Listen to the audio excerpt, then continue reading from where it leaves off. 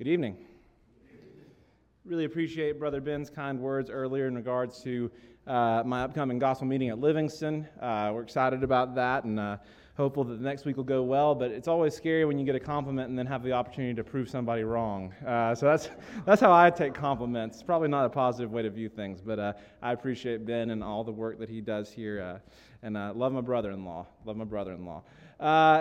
Friday, I was blessed to sit down with my kids during their nap time movie. It's not something I get to do a whole lot, but this day I was blessed to get to do that. And the feature on Friday was Oscar-nominated cinema masterpiece called Frozen 2.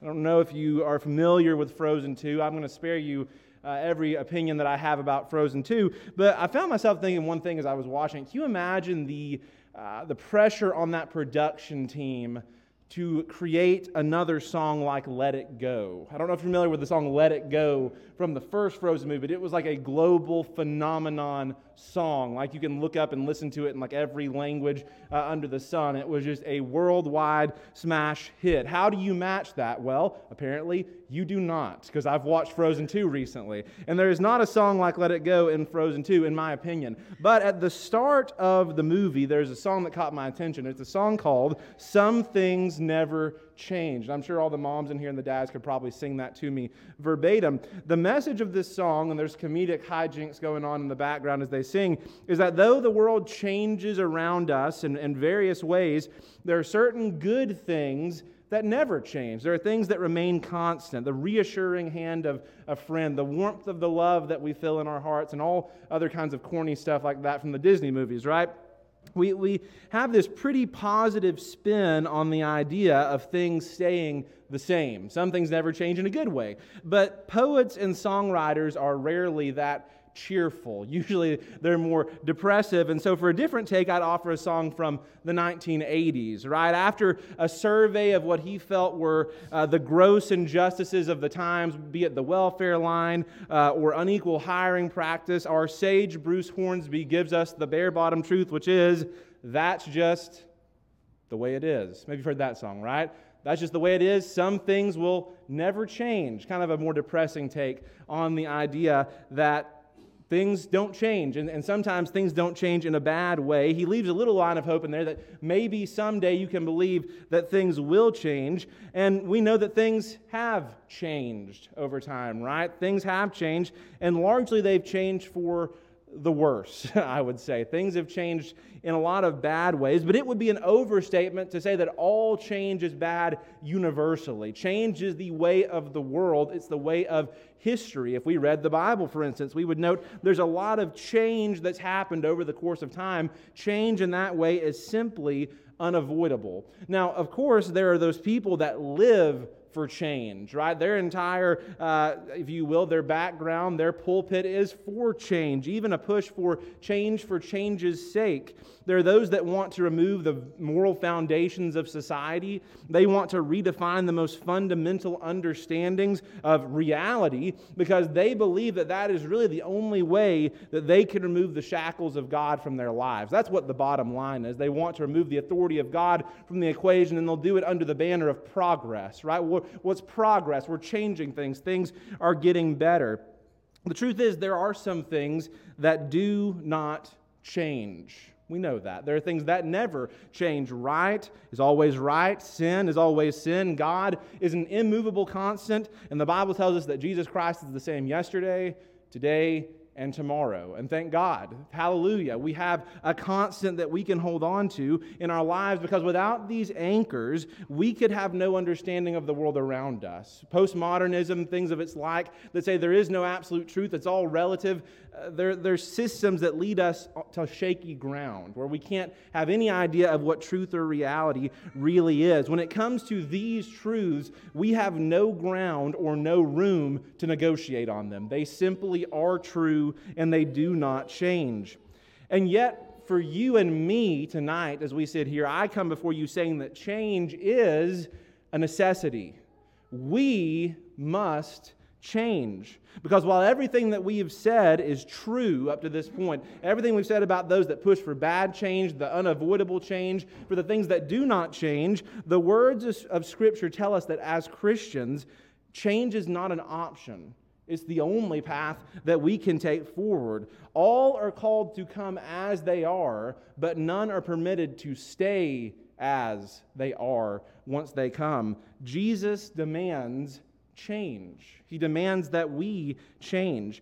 If any writer in the Bible exemplifies the fact that change is a necessity, it would have to be the Apostle Paul, right? Paul, he knew a thing or two about change in his life. He experienced maybe one of the biggest changes in human history when he went from being an enemy of the church, a persecutor of Christians, to preaching Christ in the synagogues, that Jesus was the Christ, that He was crucified, that He rose from the dead, and that He is the Lord of the universe. I'm sure those around him had whiplash. Who is this guy? We just saw him here, now he's doing this. Paul knew a thing or two about change. And as Paul preached the gospel, he was constantly calling on his listeners to change their lives, to become something different than what they were. Look at Romans chapter 12 and verse 2.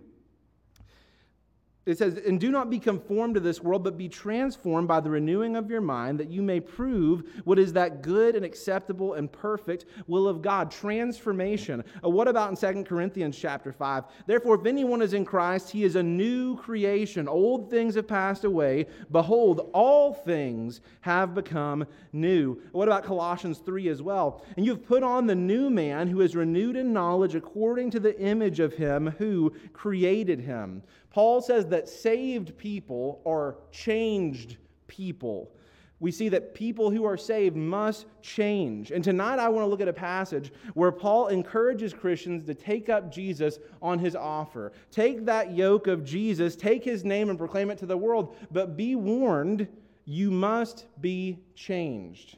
You will not stay the same if you are going to follow Jesus. So tonight, we're going to look at a text from Ephesians chapter 4. Ephesians chapter 4, starting at verse 17. In this reading, I want to note three important realities that Paul lays out, and then the lesson will be yours. First, we're going to see the old darkness. Then we're going to see the new man that God has created. And then finally, we're going to look at a picture of the changed life as Paul lays it out in this text. So first, let's take a look at the old darkness, starting in verse 17. "This I say, therefore, and testify in the Lord, that you should no longer walk as the rest of the Gentiles walk, in the futility of their mind, having their understanding darkened, being alienated from the life of God, because of the ignorance that is in them, because of the blindness of their heart, who being past feeling have given themselves over to lewdness, to work all uncleanness with greediness." When Paul talks about lost people in his writings, the picture painted is rarely one of semi-intelligent people who have great intentions and bad ideas, right? Well, the lost, they're just confused, right? They're just ignorant. They're great people. They're living good lives, but they're just confused about a couple of things. That's not the picture that Paul paints. Paul paints a picture of the lost being like those in the back of a dark cave without a match.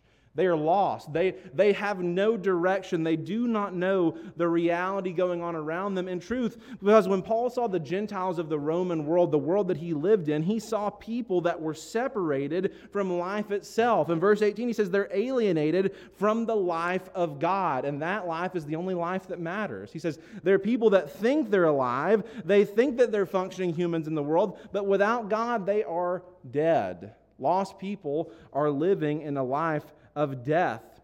And Paul sees that the darkness that is gripping the world around him, that it's changing the people that are inside of that darkness. It's changing them really from the inside out, because their heart has grown hard. They're calloused. They don't see the reality of God and the good things of God and righteousness around them. And so to find their comfort in this world, to find their meaning in life, they go farther and farther into the darkness of their own lusts, right?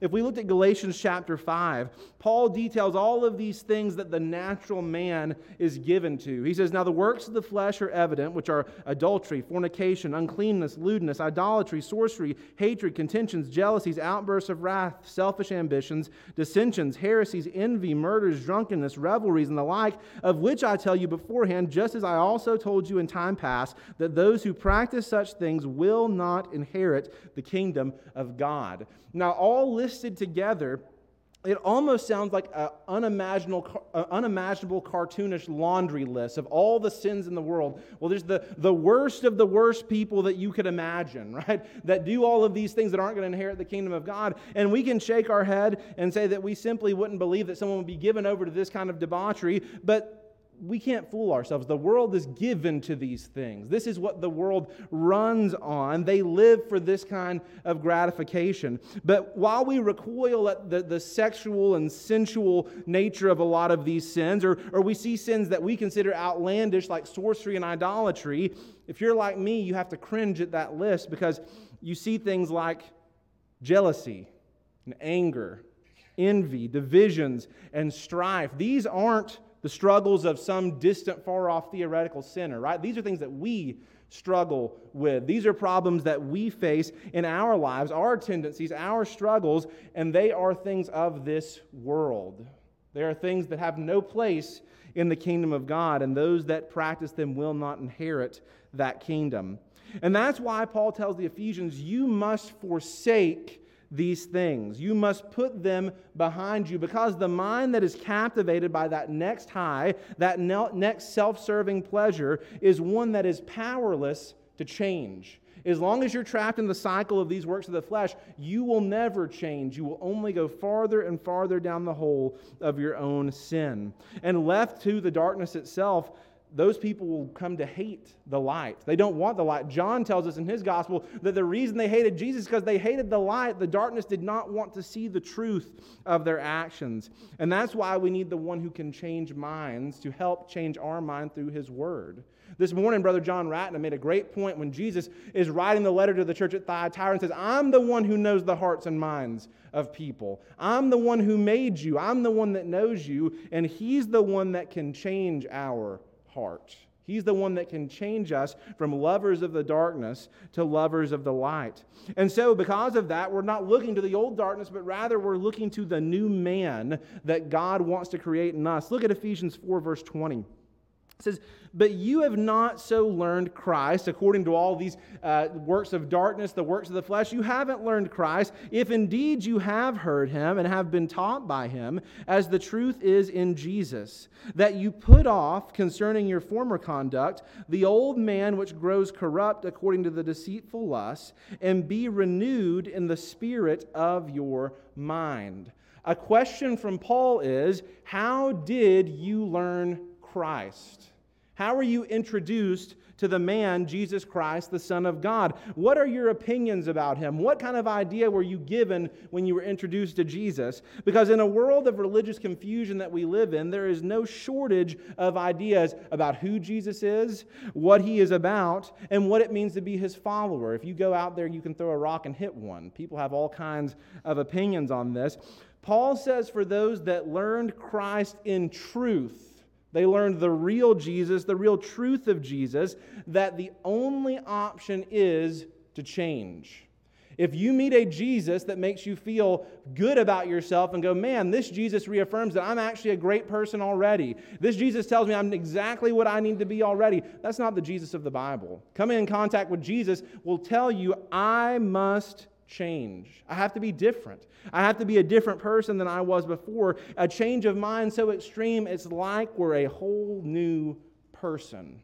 In 1 Corinthians chapter 6, Paul gives another one of these long lists of those sinners who will not inherit the kingdom of God. But after it, he chimes in with this amazing sentiment, and such were some of you. You were all of these evil, worldly, fleshly sins, but you were washed. But you were sanctified, but you were justified in the name of the Lord Jesus and by the Spirit of our God. If you go onto YouTube, you can watch videos of just about anything under the sun. One of the things they have on YouTube are these power washing videos. I don't know if you've ever watched them, but the guys go out with their high-powered power washers and they go and find these surfaces. I don't care if it's a sidewalk or a building or whatever it is, a vehicle. They find these surfaces and they use these power washers and they're taking years of dirt and grime, years, and you think, man, that is beyond hope. And they take that power washer and they go up and down on it, and what does it look like? Looks new. Looks brand new. Baptism is not a low-pressure bath for lightly stained good people. Baptism is a power wash that can turn the vilest, dirtiest sinner into a pure, sinless Son of God. That's what the Bible calls death and transformation, rebirth. Look at Romans chapter 6. It says, "Or do you not know that as many of us as were baptized into Christ Jesus were baptized into his death? Therefore we were buried with him through baptism into death, that just as Christ was raised from the dead by the glory of the Father, even so we also should walk in newness of life." Paul says if you died with Jesus, you're a completely new person. The life that you live now is new. And we, among all people, especially among our friends, our denominational neighbors and coworkers, we appreciate baptism and its role in the gospel and forgiveness of sins. We believe that, we preach that, we affirm it and stand on it. But even I think that we are guilty of shortchanging what God accomplishes through the blood of His Son in baptism. And the reason is because that even among those that have grown up in the church, we often view ourselves as better than we really are. Now, not everybody has this problem. Some people view themselves much lower maybe than they actually are, but several of us think that maybe we're not as bad as the person across the street. We're not as bad as that criminal on TV. We're not as bad as this person that we know that's a sinner. And so, in some ways, we view baptism as a way to rid ourselves of those few sins maybe that we've happened into committing. We're mostly good people. We might not think that word for word, but we seem to think it by the way that we act at times. Or maybe we'll wait to get baptized until we have all of our ducks in a row. How many times have you heard somebody say, I just need to get my life right. I just need to get a few more things worked out. Maybe I just need to learn just a little bit more, and then I'll be ready to be baptized. I'm all for diligence, making sure that you are making that right decision with your full conscience behind it, knowing that this is the most important decision of your life, and yet so many people are delaying as if they need to get fixed before they get in the water, not that the water is going to help fix them. That's where the change is going to be made. The problem is really twofold, I believe. One is that we underestimate the power of sin, and two, we overestimate our own righteousness. Now, at some moment in life, you will commit your first sin, the first sin that you are accountable for. You sin and you are accountable before God for it. Only one. Imagine a state where you've only committed one sin to your account. What's that one sin worth? An eternity in torment, right? That one sin is worth an eternity in torment, and it can condemn you to hell for all eternity except for the grace of God. And you say, wow, Titus, this is a real downer of a sermon, right? But understanding that our righteousness is not enough to get to heaven is not a downer. That's not a thing to make us upset, because until we realize that, we will never have confidence that we will ever attain to heaven. If it's ever on our back, if it's ever we'll get to heaven on our own goodness, we're never going to make it. We'll never believe we can get there, because it has to be by the grace of God. God knows this. If you read Psalm 103, it says, "For He knows our frame, He remembers that we are dust." However you view yourself, when God the Creator looks down on you with all the love in the world, the love and affection Father, He remembers that at the base level we are dirt. But God can do some amazing things with dirt. He's done some amazing things with dirt before, and He can take that dirt and He can change us and recreate us. Think about Ephesians chapter 4, verse 24. It says, "And that you put on the new man, which was created according to God." When we think about God creating man, we think about Him taking that dust and creating Adam almost from nothing, pulling him up out of the earth, breathing the breath of life into him. And Paul says when God recreated you in baptism, it was the same thing. He took the dust that you are, the death that you were, and He's created a new man according to His image, right? The image of God in true righteousness and holiness. So we cannot sell God's intentions short. God does not take bad people and make them into passable citizens. He does not take good people and make them a little bit better. God wants to take you, a sinner, and make you like Him. He wants to make you righteous. He wants to make you holy. You aren't capable of that change within yourself, but the Word of God, the Word that created the heavens and the earth, is capable of making a new man out of any one of us. There is no question that baptism plays a massive role in that change. The start of that change, what happens in the waters where God declares us righteous, and now we've been created a new man. But we cannot stop at baptism. Baptism is not the finish line. You've heard it said from this pulpit before. Baptism is not the end goal. It is the starting line for the change that God wants to see in us. For the last part of this lesson, the changed life, let's look at Ephesians 4, verse 25. Therefore, putting away lying, let each one of you speak truth with his neighbor, for we are members of one another. Be angry and do not sin. Do not let the sun go down on your wrath, nor give place to the devil. Let him who stole steal no longer, but rather let him labor, working with his hands what is good, that he may have something to give him who has need. He continues in verse 29. Let no corrupt word proceed out of your mouth, but what is good for necessary edification, that it may impart grace to the hearers. And do not grieve the Holy Spirit of God, by whom you were sealed for the day of redemption. Let all bitterness, wrath, anger, clamor, and evil speaking be put away from you with all malice. And be kind to one another, tenderhearted, forgiving one another, even as God in Christ forgave you. I am a person that enjoys a good work-life balance.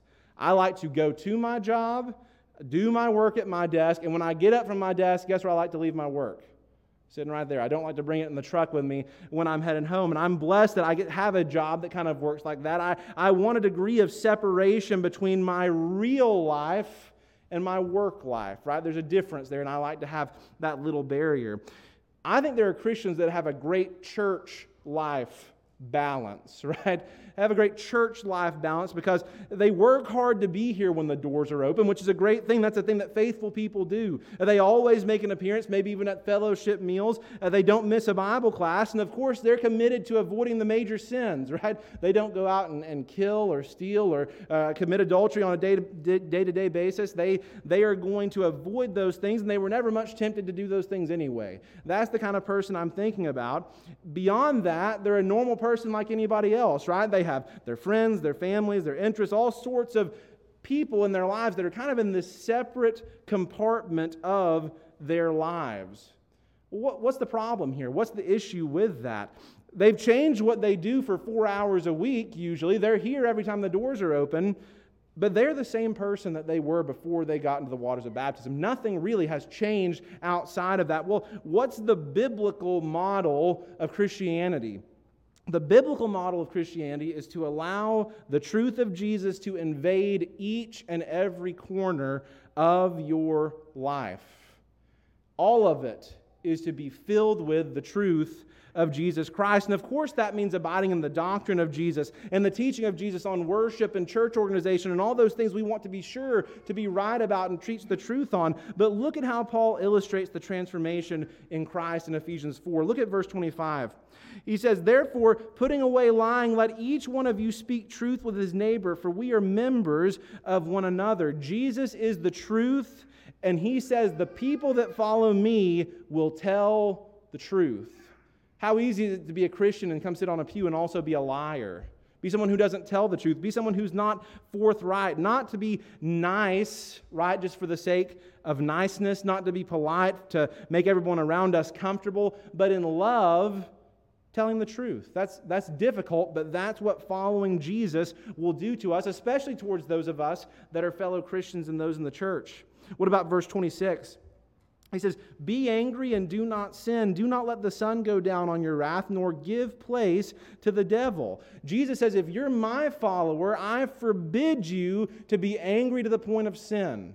I forbid you to be angry to the point where you take revenge, where you have to get even, where you have to make up your own justice. Jesus says, take that anger and get rid of it before sundown, because if you do not, you're giving room for Satan to come into your midst.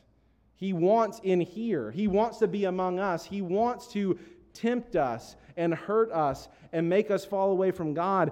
We give place to him when we let that anger fester, when we hold grudges, when we have that in between us. Verse 28, It says, let him who stole steal no longer, but rather let him labor, working with his hands what is good, that he may have something to give him who has need. Jesus not only wants us to stop being sinners, that's step number one, stop sinning, but he wants us to go beyond stopping sin. He wants us to start being servants. Stop being a sinner, start being a servant. Don't steal. We usually have not so much of a problem with that. Instead of just not stealing, work and give to those who need it, right? That's a total change of mindset. I go from being one thing to being the opposite, someone who takes to someone who gives. I'm going from being like man, being like a sinner, to being like God himself, and that's going to require a change of mind. In verse 29, he says, let no corrupt word proceed out of your mouth, but what is good for necessary edification, that it may impart grace to the hearers. Jesus said, I'm going to affect what you say and how you say it. I'm going to change you into a person who does not tear people down with their words, but rather your words are going to build up people to the point that they can come to know the grace of God. That's who I'm going to turn you into. And if there's anything left on the list, verse 31 and 32, it says, let all bitterness, wrath, anger, clamor, and evil speaking be put away from you with all malice, and be kind to one another, tenderhearted, forgiving one another, even as God in Christ forgave you. Put away the bitterness against your brother who's disappointed you. Take that grudge against a sister from years back and get rid of it. Put these things away. Get them out of the church family. Stop talking about your Christian family behind their back out of hate for them. Do all this not because these people around us deserve to be loved and forgiven. Not every person deserves to be loved and forgiven, but we do it because we didn't deserve it, and God loves and forgives us. We're in need, and so we ought to forgive and love those who are in need from us. The message again and again that we see from Paul is that Jesus isn't satisfied with people who will not change who they are. Jesus wants people who will faithfully attend services, but he does not just want weekend visitation. He wants more than that. Jesus wants people that avoid sin, but Jesus doesn't just want sin avoiders. He wants workers of righteousness. Jesus doesn't forbid us from loving our families or working jobs or from living quiet, peaceable lives, but he will not be second place in our lives. He says, love your family, but love me more. Work your job, but do it as if you're doing that work for me. That's how you should view it. I think Brother Dan Winkler said it best. I heard him in a sermon one time, and he said, Jesus does not want for a second to be the biggest part of your life. Jesus wants to be your life. There's a big difference. There's a big difference in the way that we view him, and we view him in our lives. I heard a story about a couple that was going through some difficulties in their marriage, going through some hard times. There was some selfishness going on, some hurt feelings, and eventually they turned to counseling for help, right? They were going to seek out some help. So during the course of the sessions, words were said, and admissions were made, accusations were made, and eventually the symptoms led to a sort of diagnosis of the problem and saying, this is what you're going to have to do to fix this, to make this marriage work, to make it better. And upon hearing the words of the counselor, the husband kind of stood up from the table and threw up his arms and said, I'm sorry, I can't help it. This is just the way I am. It is just who I am. In other words, what? I can't change. This is who I am. And the counselor calmly, in a quiet voice, looked at the man and said, Sir, there is only one I am. The rest of us are made to change. We have to be willing to change for God. There are many in here, many faithful Christians who have given their lives wholeheartedly to Jesus in obedience. And they're a prime example of how Jesus will welcome you as you are, but you will never be the same. You've seen people that have lived the faithful life of servants and who have come out the other side holy and righteous and ready to meet their God. But maybe you're here tonight and it's time for you to make that change. Maybe you're sitting here and going, I've become stagnant, right? I haven't grown. You've done the pew sitting maybe. You've been a good enough person for a long time, but it's time to start becoming like Jesus. It's time to start making a change. You know, we can put a lot of different words on change. We can call it growth, but the reality is if you stop growing, you will die. There's no other way around it. So what will it look like for you? Maybe it's starting that daily Bible study that you picked up a while back, and maybe you're going to pick it back up. You had good intentions, but you fell away from it. You just got busy. Maybe it looks like that for you. Maybe it will be putting yourself out there and talking to someone on the opposite side of the building, right? I sit over here. It's hard sometimes to make it over here to this corner. Maybe that's what the change will look like. It'll look like extending a hand out. Maybe it's having somebody in your home and putting food on the table in front of them. Maybe it's hospitality. Maybe it's going outside of your comfort zone and doing something you're just not used to doing. Maybe it all goes back to just falling in love with Jesus Christ. Meeting Him again, reading His words, challenging yourself, falling in step behind Him, even to the road of the cross, because that is a road that will change us. That is a road that will not leave us the same, because you need to change. I need to change. We aren't good enough. We aren't what we need to be, but God loves and is ready to change us if we will give ourselves to Him.